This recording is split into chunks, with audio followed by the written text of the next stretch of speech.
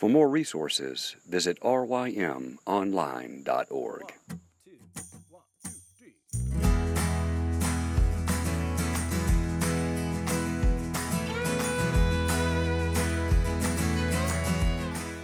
The Local Youth Worker is a daily podcast that's centered on 5 questions each week. Ranging from the practical to the professional, we're looking for answers to the questions you're asking. Whether you're in full-time, part-time, or even volunteer youth ministry, this podcast is for you.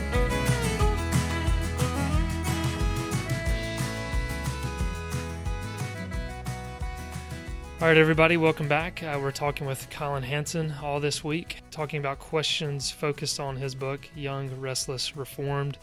Collin, throughout the book, you do a good bit of traveling. We just talked about that yesterday, and interviewing several individuals. And I was just curious, what are your top 3 or so? You can top 3, 5 memories from your travels. This could be an interview or an experience that you had while you were traveling. Gosh, there were a lot of them, John. One of the most fascinating parts there was being able to go back, go to Yale University, go down in their Beinecke Rare Books library, and to sit there and actually to look at and to hold a copy of the notes that Jonathan Edwards used to preach his most famous sermon, and probably the most famous sermon in American history, Sinners in the Hands of an Angry God. Wow. Just being able to be in that environment and to see, just coming from growing up in South Dakota, it's not a very historical place. It's not that old of a place. But going back into New England and going back into the early 1700s and thinking about what it would have been like back then was just absolutely fascinating to me, and fascinating to juxtapose that with today.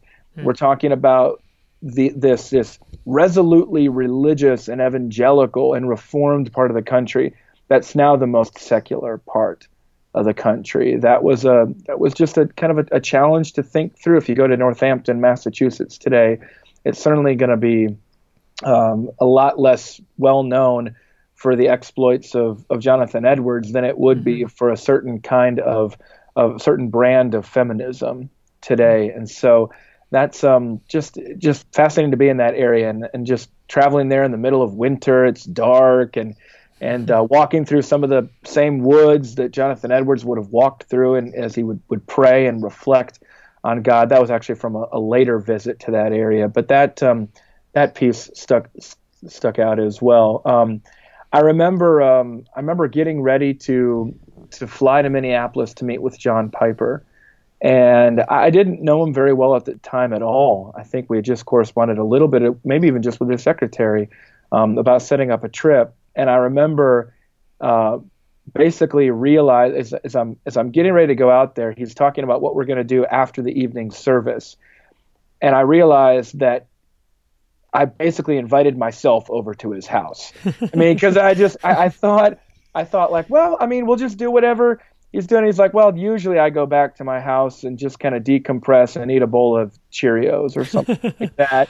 And I think it's grape nuts or something. Yeah, grape nuts. Thank you. There it is. Thank you, grape nuts. You reminded me of grape nuts. I'm the Cheerios fan. He's the grape nuts fan. And so I'm sitting there like, I'm like, well, that'll work for me. I'll just, like, okay. So I remember walking around and I was looking for the TV in there. I've read Don't Waste Your Life. No TV anywhere. All right. I've been working with him now for more than a decade since then. And that was really memorable for me. I think also the last chapter, kind of almost an epilogue of the book. Mm-hmm. I'm right in my own home area, just from a few miles away from where I grew up, in a place called Del Rapids, South Dakota. And I'm meeting with a friend who came from that same youth ministry. And I see this church that he's planted and the way that they're just doing ordinary church ministry, loving people, sharing the gospel, preaching, administering the ordinances, church discipline, pastoral care, all that sort of stuff.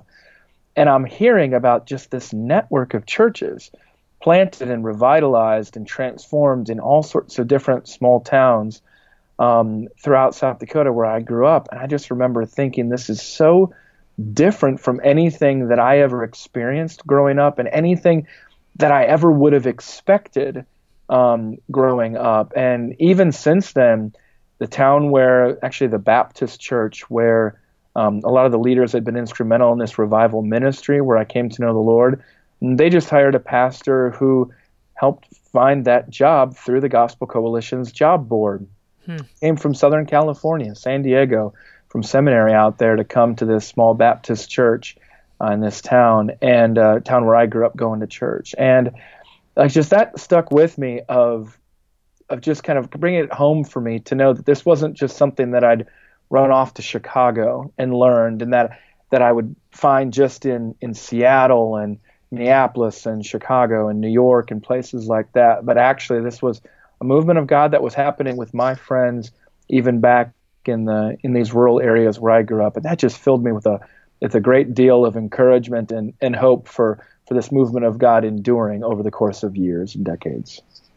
Yeah, that's excellent. And I know, like you said, there's so many memories, so many experiences, so many interviews you had with people who were, more on the famous end of the spectrum, and then those who were just college students. So I'm sure we could fill up an entire podcast easily just discussing those. So anyway, those are some good highlights. Thanks for sharing those. Thanks, John.